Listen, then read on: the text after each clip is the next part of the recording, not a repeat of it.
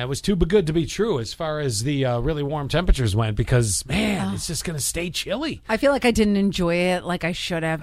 In general, it's just not here right now. It'll be back. I mean, maybe this is the transition. Maybe this is that final, Mother Nature just shaking it at us going, oh, I don't want to give you a full spring yet. Oh, I oughta.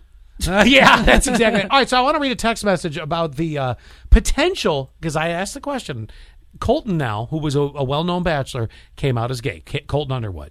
This is not new news, but, it happened, I don't know how. I didn't have my suspicions a while ago. That's not what I'm getting at. But, it happened this week. There's probably people who watch the show who are like, sure that guy's not gay? Yeah, well, there's a lot of shows like that. There's a lot of people like that. You're like, well, I knew you were gay before you were gay. Exactly. So that being said, we had asked the question, and I said, I don't want bigot responses. If you're just going to have a shallow mind and you're just going to say something crass about it, I don't need that, But the question really came down, is it now okay? Is network TV going to finally go, yeah, you know what, let's do a gay bachelor. It's time. I'm all for it. I think that it's way past its time. Well, a great comment from 2370. They said, I think they summed it up perfectly. If people don't want to watch an episode of The Bachelor like that, they can change the damn channel. There's truth to that statement. Yes. Although their fear at network, because they still are in the old style of thinking when it comes to TV, you said it best, we all watch shows differently now. We either binge them on Netflix or we're watching shows that don't even